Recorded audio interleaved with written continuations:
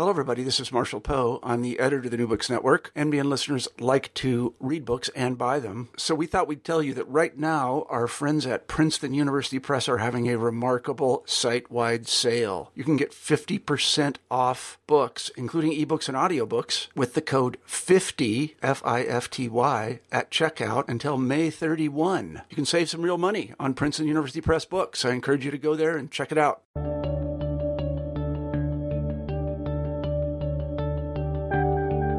Hello, everyone, and welcome back to New Books in History. I'm Mark Klobus, your host for today. Today we'll be talking with William Cavert about his new book, The Smoke of London, Energy and Environment in the Early Modern City. Will, welcome to the show. Hi, Mark. Thank you for having me. Great to be here. It's great to have you here. I was wondering if you could start us off by telling us something about yourself. Sure. I am an assistant professor, new faculty member at the University of St. Thomas, which is in St. Paul, Minnesota. And I've been here for about 2 years. Before that, I was a postdoctoral fellow at Clare College in Cambridge, where I guess I wrote most of the book that we're talking about today. And it came out of a PhD dissertation from Northwestern University, which I finished in 2011. And what led you to choose this topic for your dissertation? Well, I think broadly, I've always been interested in London, in British history. When I was an undergraduate, I spent a term abroad in London and also in Italy, and that term was sort of focused on material culture, built environment, art history, and I think I chose that because of a general orientation towards kind of wanting to kind of connect with the past in as real and as physical and as imaginative a way as possible. And so I think I've always been interested in London for various reasons. But then this project in particular came about when I was a brand new graduate student living in Chicago, having moved there, I guess, a few months before. And I was looking for a topic. I was reading a general history of London by Roy Porter, which is a kind of a popular, accessible book. And he was talking about the Great Smog of 1952, which was this week-long episode where people could see a few feet in front of their face and they were kind of falling off the road and into the Thames, and thousands of people died. And that just caught my imagination. And I thought, I wonder if it would be possible to write a history of London fog. And I remember lying there on my bed with the back window open that gave onto the alley where I lived in this kind of crummy little studio apartment, and all of the smells of the alley, the garbage and the car exhaust came into my room all of the time. And the idea of doing a history of urban pollution struck me as fascinating, and it brought to mind images of Victorian London, chimney tops and Peter Pan and Charles Dickens novels and things like that. So looking into it, I discovered that London had been burning coal, which was the cause of the smog, since the late 1500s. And there hadn't really been any research on that early history of urban air pollution from the Elizabethan period, the late 1500s, up until the Industrial Revolution. So that was the origin of the topic, and early in my graduate school career, it went from there. And it's really fascinating that there has been so little done about it prior to your book, given the people that you cite in it. I mean, this is something that engaged kings and queens.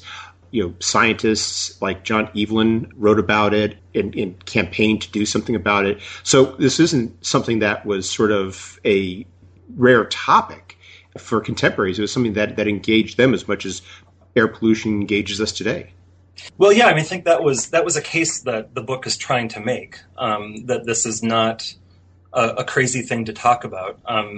When I discussed this project in this book with British historians, people working in the early modern period, they tend to sort of raise an eyebrow and ask, oh, interesting, how do you do that? What are your sources?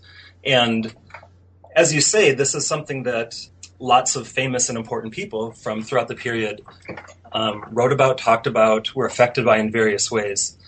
But I think historians heretofore have seen that as kind of part of the background, part of the scenery of real life, of real history. And I'm trying to bring that to the foreground and argue that there is actually a story that can be told about London's physical environment, its the state of its atmosphere and its air, that there's a trajectory there.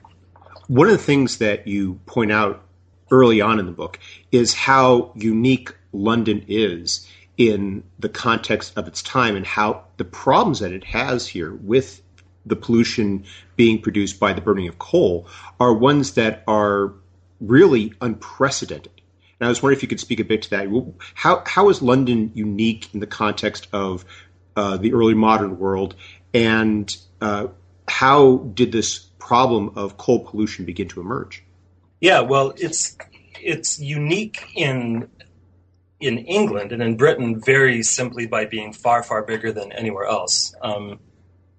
I point out early in the book that London is sort of the only large city in Britain in a way that doesn't have very many parallels elsewhere around the world. So Edo, Tokyo in Japan, is the biggest early modern city in the 17th and 18th centuries, but Japan has other very large cities.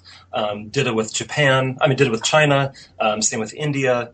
And even though Paris dominates France, there are other cities that are far bigger than the second and third biggest English city. And so what that means, I think, for English kind of culture and English understandings of urbanity is that there's not a general category of the urban. There is this one outsized capital, which is entirely unique in just about every way. And then there's everywhere else. So London is, by 1700, something like 20 times bigger than the next biggest city. So I think that dynamic is important because England doesn't have a group of big cities. It has London. And within Britain, that means that the London market economically is qualitatively different than everywhere else. London grew in the 16th century during a period of kind of general population growth. And it exceeded its previous kind of maximum number of inhabitants, its previous maximum population, by sometime in Elizabeth's reign in the 1560s or 70s. And what I think this meant for coal consumption was that the wood supplies that had been kind of adequate for forever, basically, for centuries, going back into the medieval period, weren't adequate anymore because London doubled in more or less a generation.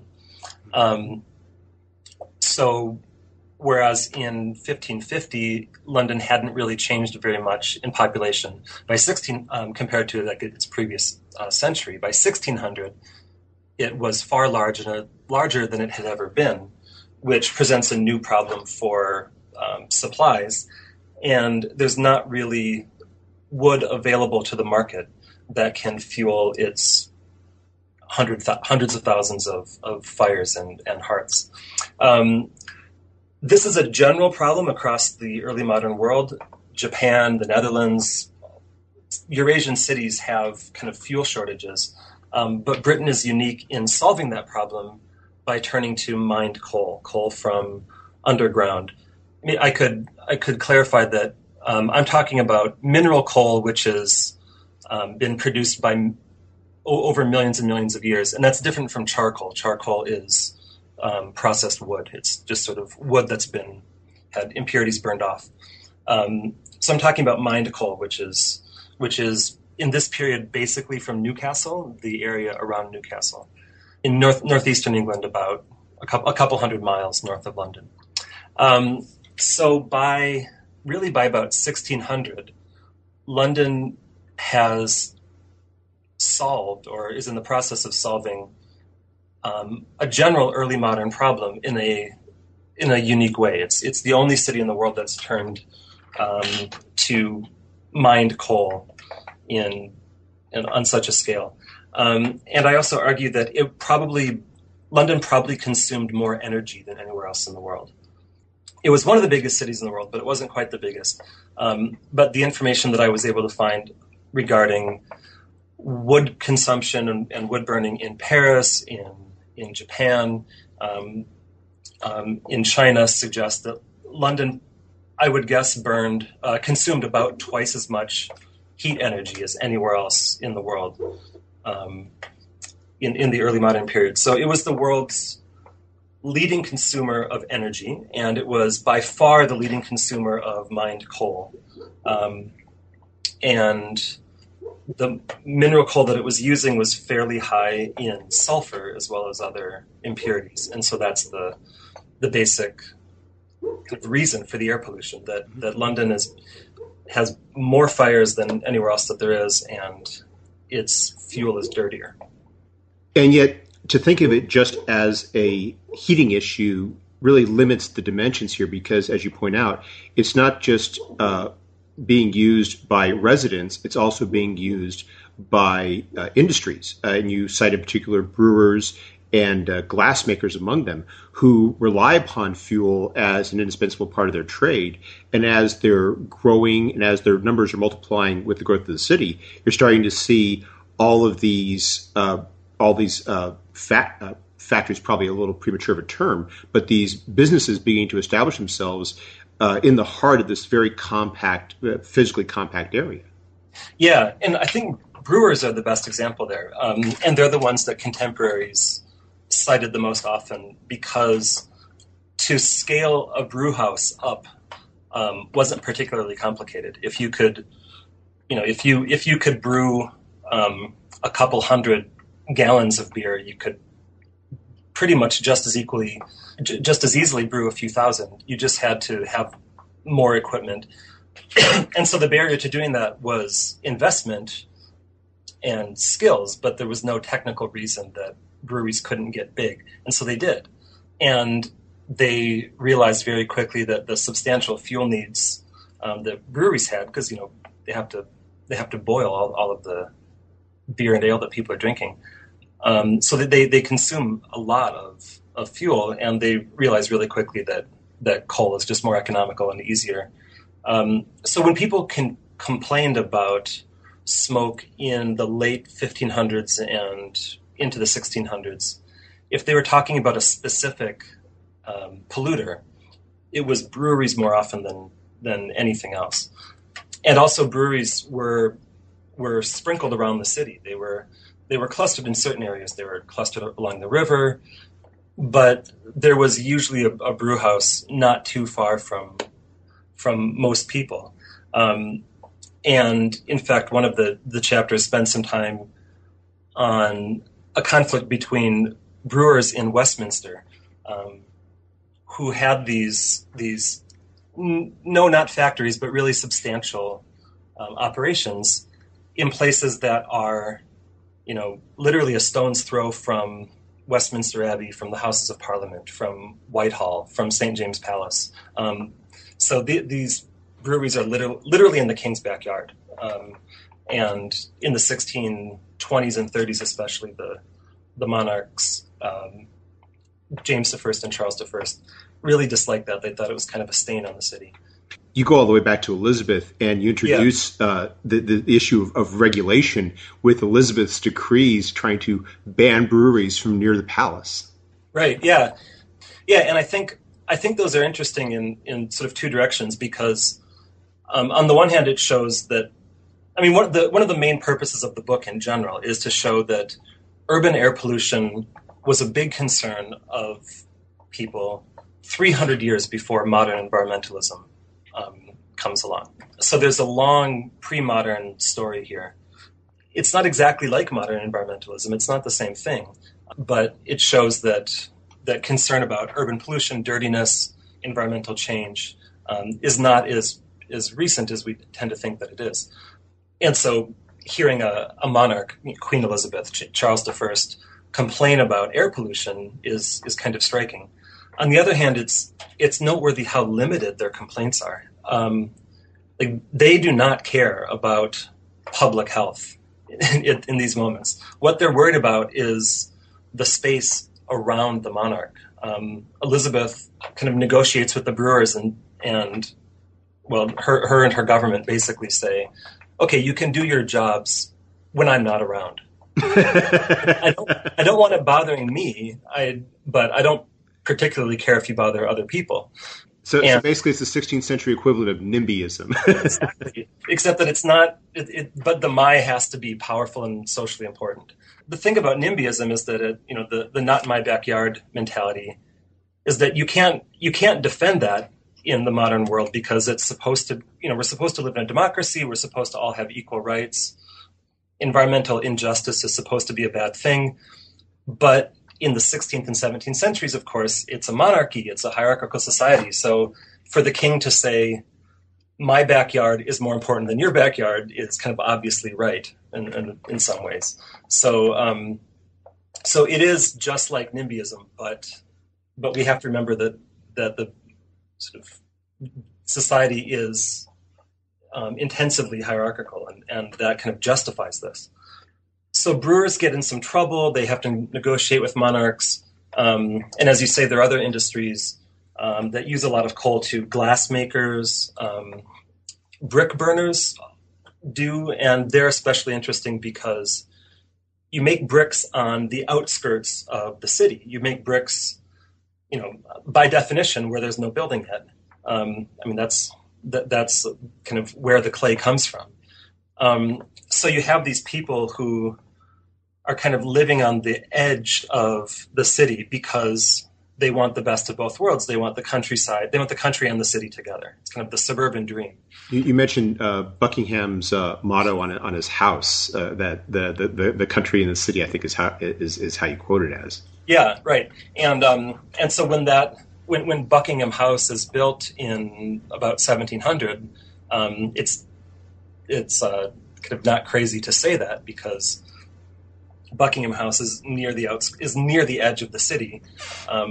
But now, of course, this is Buckingham Palace, and now Buckingham Palace is right in the middle of the city, and it's surrounded by lots of sprawl.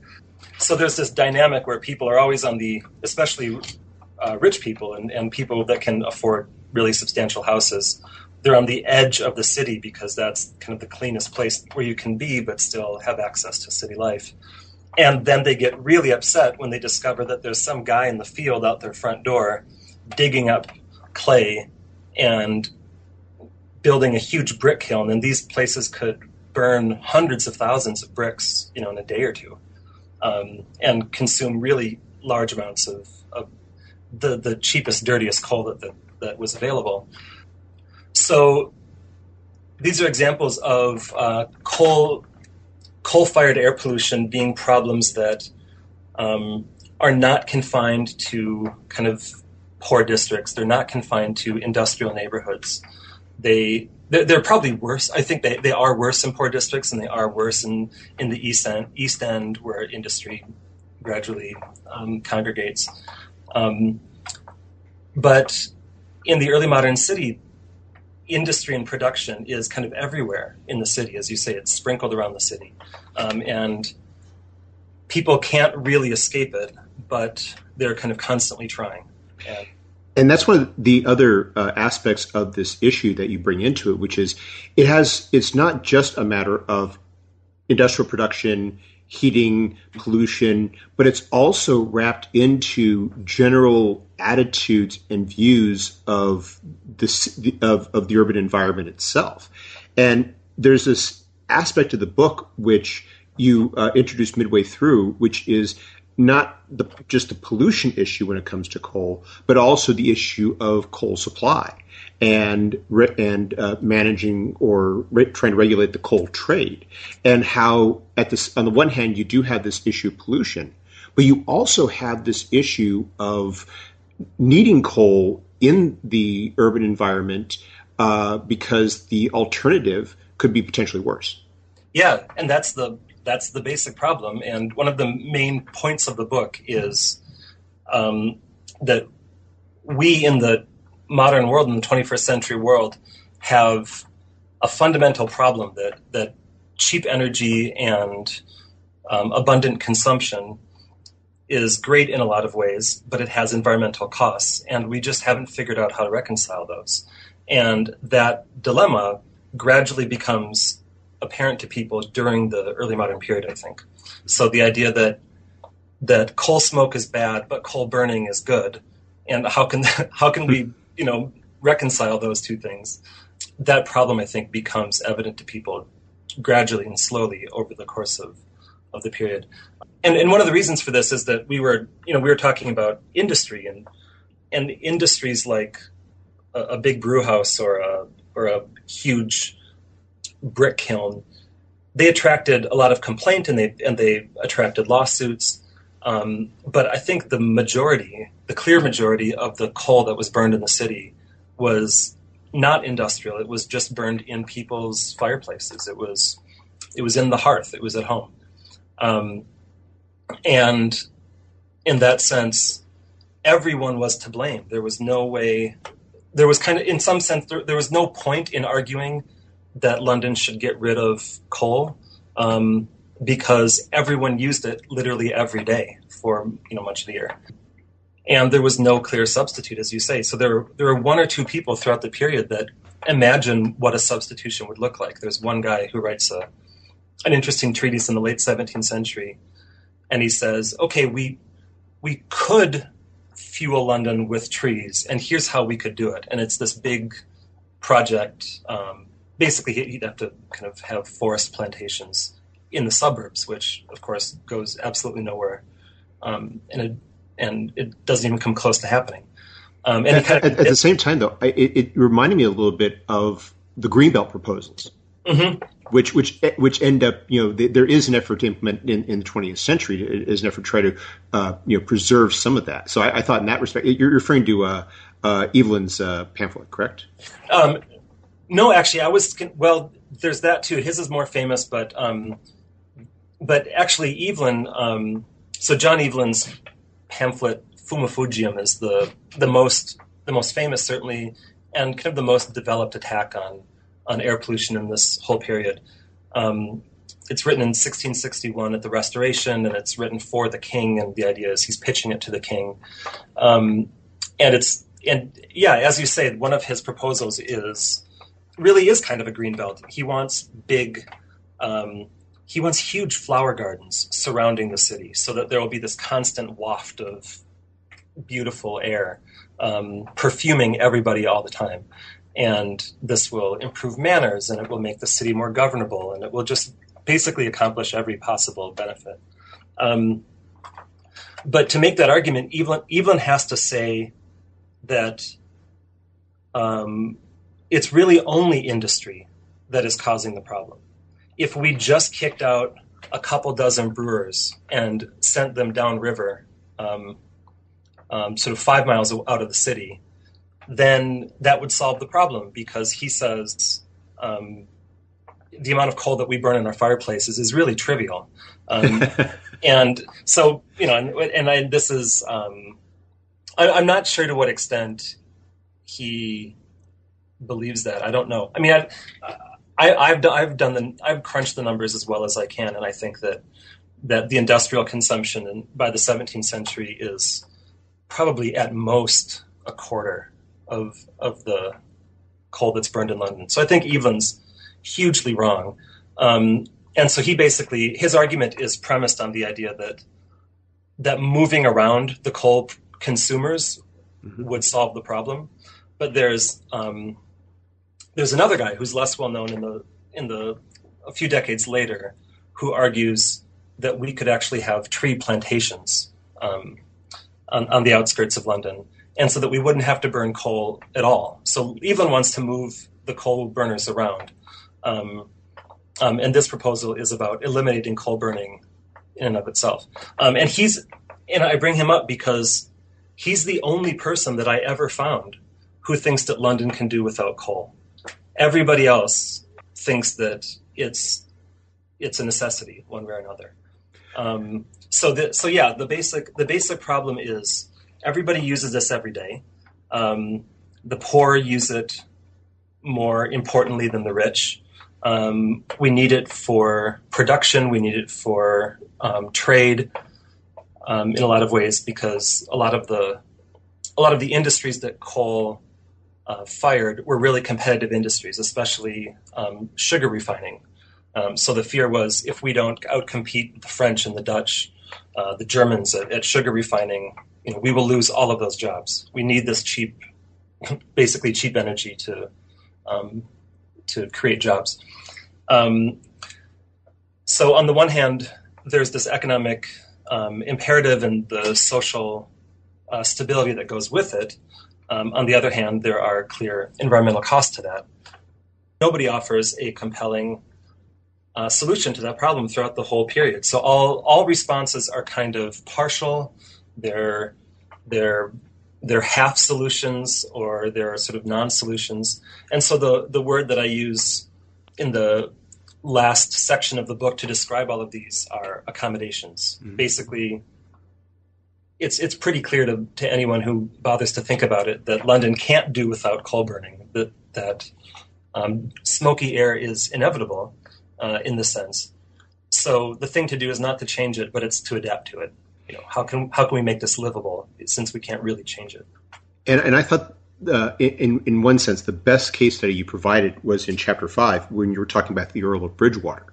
Mm-hmm. And you described this case where he has this neighbor who is a soap maker.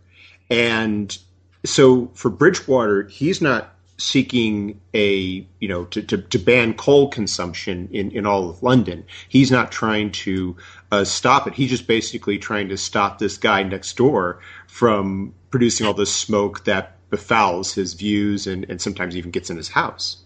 Yeah. I think the guy's soap boiling, and soap is another industry that used coal a lot. His soap boiling works is like next to his garden. So the smoke is kind of pouring into his garden. And this is an earl, so he's got a substantial house, but it's in a really busy and crowded and fairly kind of industrial and a craftsman kind of level of industry, a busy part of the city. And so, yeah, he has this neighbor that he doesn't know what to do with. And he writes some letters to a neighbor who's got some more legal expertise than he does. And he basically says, what do I do? He retains some legal advice, and the guy tells him, well, here are your options. And the options are, you can wait for the city government to do something about it, which is sort of legal advice that doesn't go anywhere because it was probably clear that nothing would happen. What he's referring to is the ward mote. Wards are sort of London neighborhood jurisdictions, and every year there's this chance for inhabitants to present their neighbors for various offenses, for nuisances, for breaking other rules. So he says, well, you can wait for Christmas time and present him at the ward mote, and then maybe the Lord Mayor will do something about this problem. Or you can take him to court. You can sue him for private damages. And so Bridgewater has this. His letters spell out the possible options in a way that are hard to find. A lot of examples of people saying this with his level of clarity. But this is what people had as a possibility. They could hope that the magistrate, the city alderman, the Lord Mayor, or justice of the peace would decide that a particular house is emitting too much coal and try to make them stop. Or they could sue them for damages, but that's hard because you have to show actual damages. You couldn't. There was no legal mechanism that Bridgewater or anybody else had access to for abating a nuisance. You could only really get damage, so you had to show that it cost you money. Saying I have a cough and this is going to kill me doesn't help in a common law court. And the other option is is private negotiation. So Bridgewater's an earl, he's rich, and one possibility for him is to buy this guy out. Just say, look, what would it take for you to leave and move away? Or, what would it take for me to buy you out of your lease? Or for me to buy your soap production facility? And so one of the points about this is, there's no modern environmental zoning here. There's no EPA. There's no there's no clear law against pollution, but this society does have ways of dealing with this, and all of these ways, regulation, negotiation, and litigation, they all happened. Mm-hmm. But they're all really imperfect solutions. You can only sue somebody if they're emitting more coal than everybody else. If they're worse than the other neighbors. But as I said, everybody burns coal every day, so you can't sue the entire city. But that's also why we end up pivoting back in a lot of these cases to the industrial producers, because they were the ones who were in a sort of consumer by consumer measure. They were the ones who were the biggest polluters. As a percentage, they were only, as you said, a quarter. Yeah. But they were the ones whose smokestacks were belching out the most smoke relative to everyone around them. Yeah, and so it's possible to sue one of those people, but the common law was a bit unclear on who should win, because there were contradictory principles within the common law. One was a homeowner has the right not to have their house be uninhabitable. So if we're neighbors and I'm making your house unlivable, I'm blocking your light and choking your air and kind of rendering your house useless, then you can sue me for damages. On the other hand, I have a right to earn a living. I have a right to we need soap. The world needs soap, and I can make it. That's kind of enshrined in common law principles that a legitimate trade can be practiced. As long as it's in a fit and reasonable place. So the question is, what can you do where? How much is too much? Mm-hmm. So these are all kind of relative questions. They're all they're all kind of difficult. So there were legal cases where individuals sued polluters. Mm-hmm. That happened, but I think they were intermittent. I'm not sure how much difference they actually made. If the polluter had been there for a long time, if somebody said, well, this has been a brew house for 150 years, and you just built your house next to me last month, I have precedence. I have a stronger legal claim to this space than you do. That was another way that polluting was entirely legal. One of the other aspects that you introduce into the book is you talk about how the understanding of coal pollution intersected with the changes that were taking place in terms of mankind's understanding of the world around them, because you talk about the scientific revolution. Mm-hmm. And one of the other aspects of the book you bring in is how they perceived the effect of pollution, how they understood it in terms of the humors, and how they perceived what it was that needed to be done about smoke. Yeah, and the argument there is that during the scientific revolution, or the changes to natural philosophy that take place during the 17th century into the 18th century, on the one hand, these developments allowed people to talk about how and why smoke was bad in newly specific ways. So somebody could read Newton, or maybe more likely read a sort of popularization of Newton, and they could claim that smoke was bad because, for physical reasons, because it was heavy, because it blocked the body sort of through its physical properties. It was also possible to be influenced by, and I have examples of this, to be influenced by changing chemical ideas about chemistry, and how sort of the body is composed of chemical reactions and processes, and to say smoke is bad because it's full of sulfur, and sulfur hurts the body. So people could complain about smoke, or doctors could say that it was a problem for their patients using kind of up-to-date, cutting-edge, natural philosophical and medical and physical vocabularies. So in a sense, the ways that people are making sense of smoke are mediated by the discoveries of the scientific revolution. But one thing that I stress is that the scientific revolution doesn't really provide any really clear way of evaluating what good air is and how we know what kind of air has what effect on the body. So in a sense, the bar of proof is, I think, raised during this period. It's harder to say conclusively and persuasively, especially in a place like a court of law, that a smoky chimney is bad for someone. You can make all sorts of claims, and they can be. You can cite the latest discoveries in physics and chemistry, but it would be hard to demonstrate that through the kind of experimental data that would satisfy a real Baconian. I have a discussion of demography in that chapter, where which I was surprised to discover, because what we see there is the creators of demography, of counting living and dead people and extrapolating information about the causes of life expectancy and so on.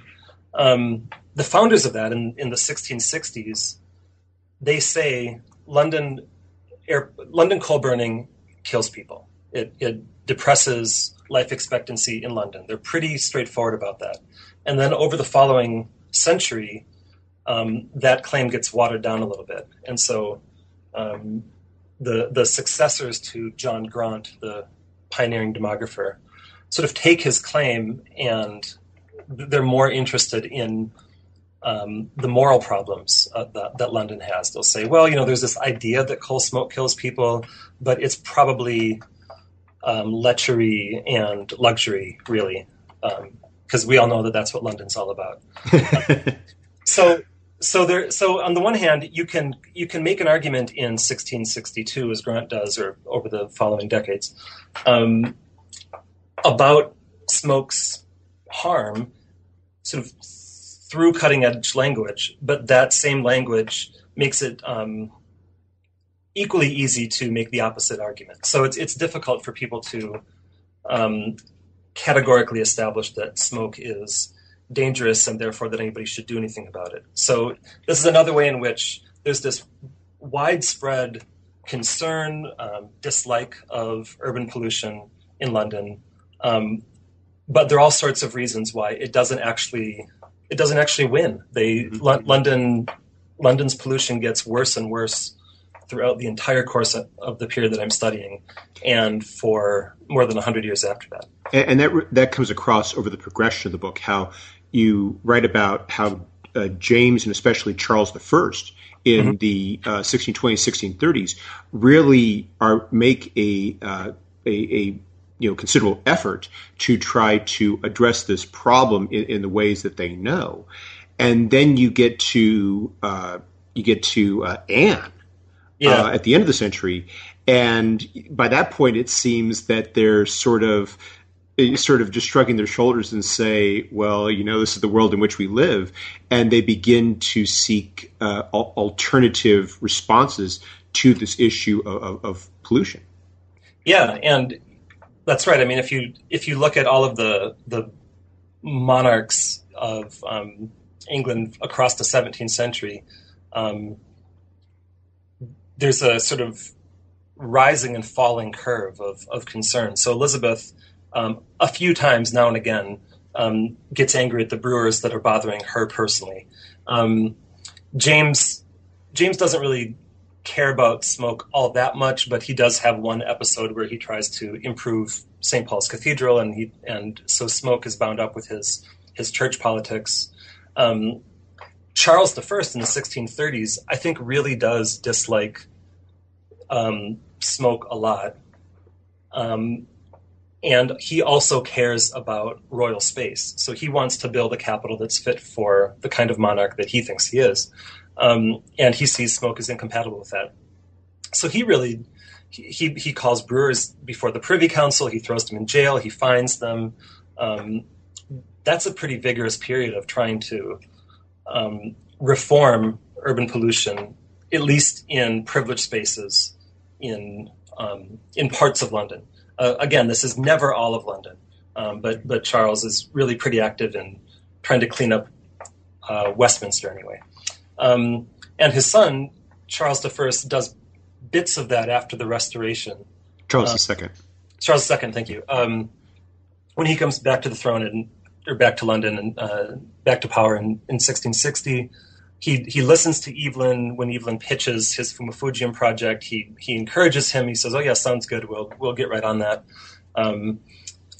Money is not forthcoming, of course, but he does show a few signs of actually being sympathetic and being interested in the idea that coal smoke is dangerous, is ugly, is a problem.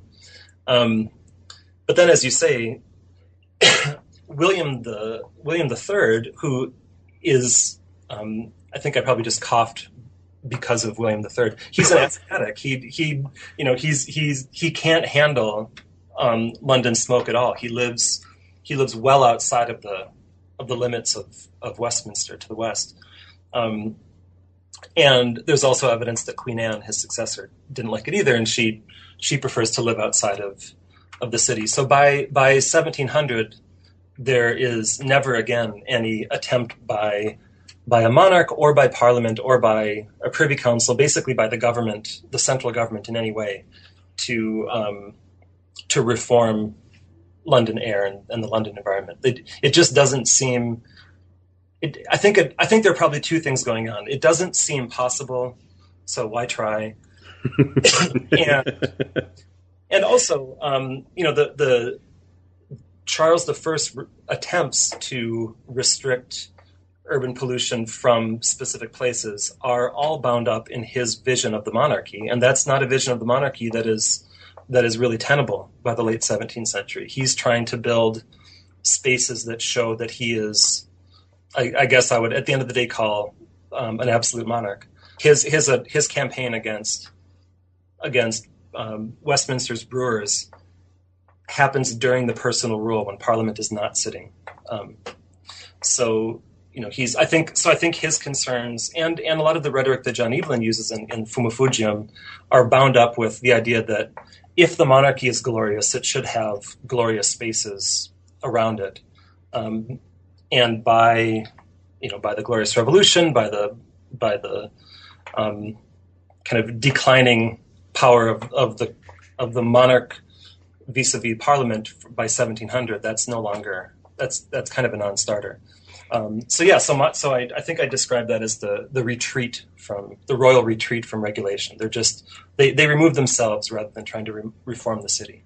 And with that removal, you have those two chapters near the very end where you describe how people incorporate that perception of the polluted city into their attitudes towards it, either positive or negative. Yeah. The second to last chapter, chapter 12, and I should say the chapters are very short. They're bite-sized, so don't be.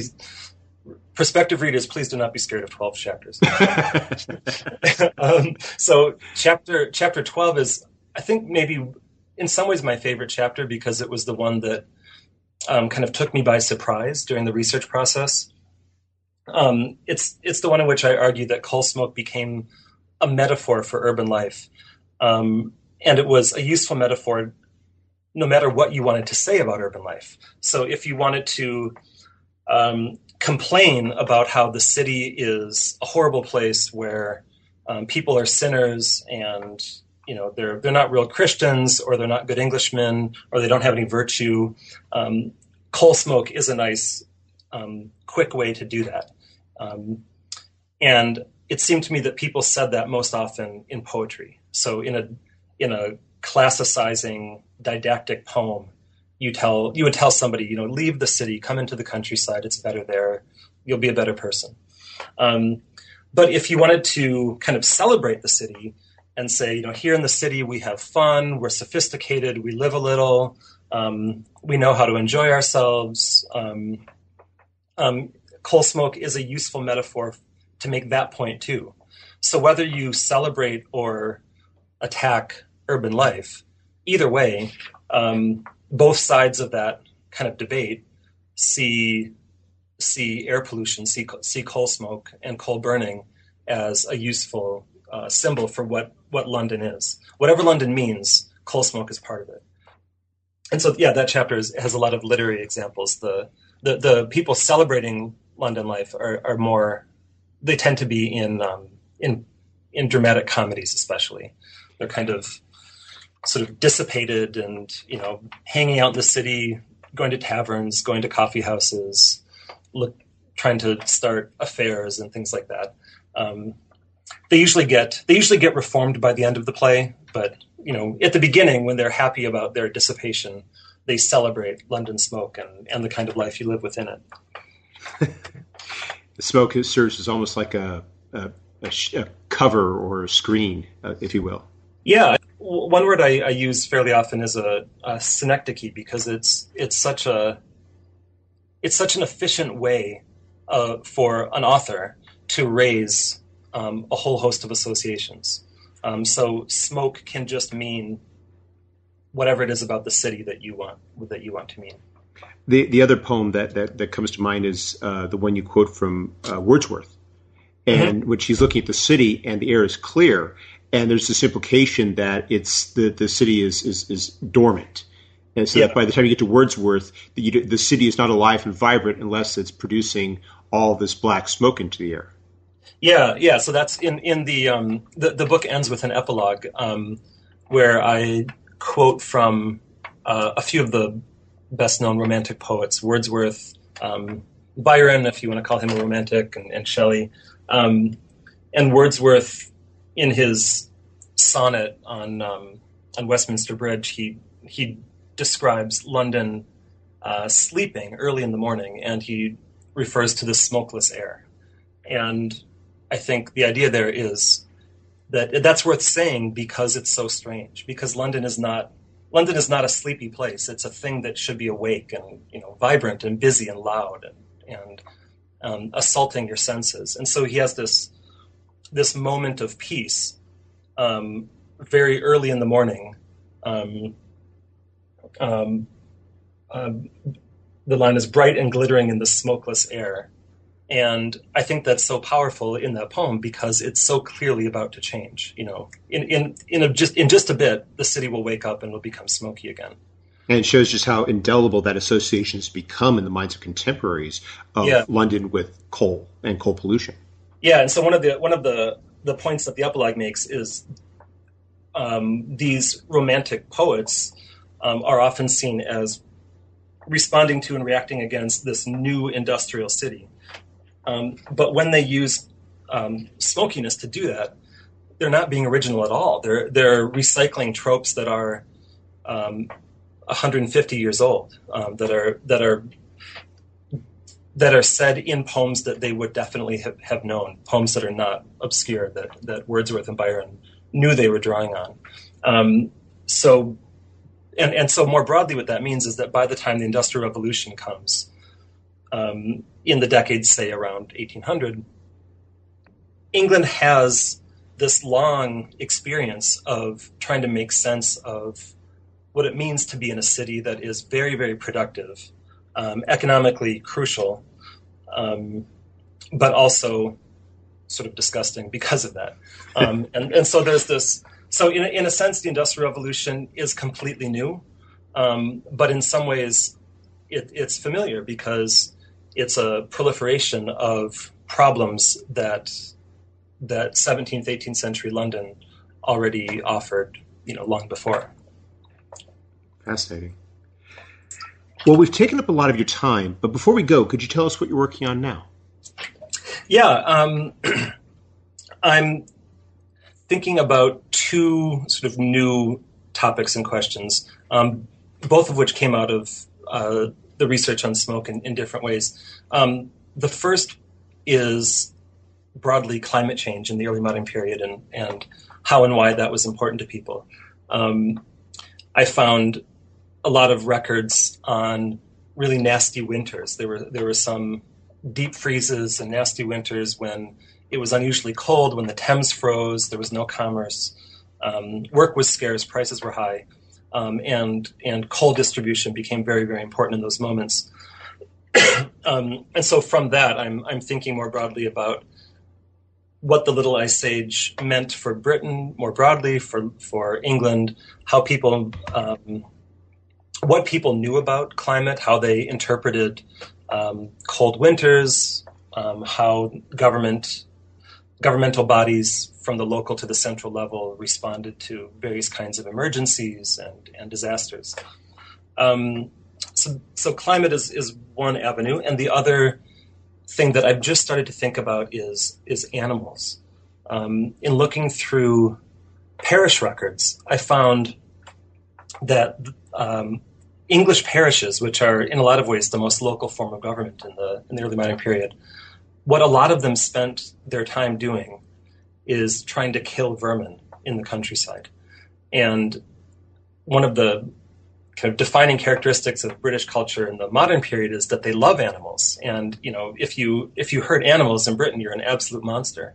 And yet I found a huge archive of records of basically state-sponsored and state-directed killing of all sorts of animals in rural Britain. And so I'm thinking about how to make sense of that, what that means, how it connects with agricultural improvement, and what it tells us about the state and government and people's reactions, people's relationships with government.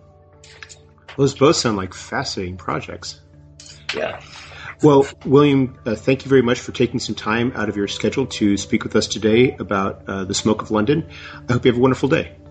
Thank you. Thank you for having me.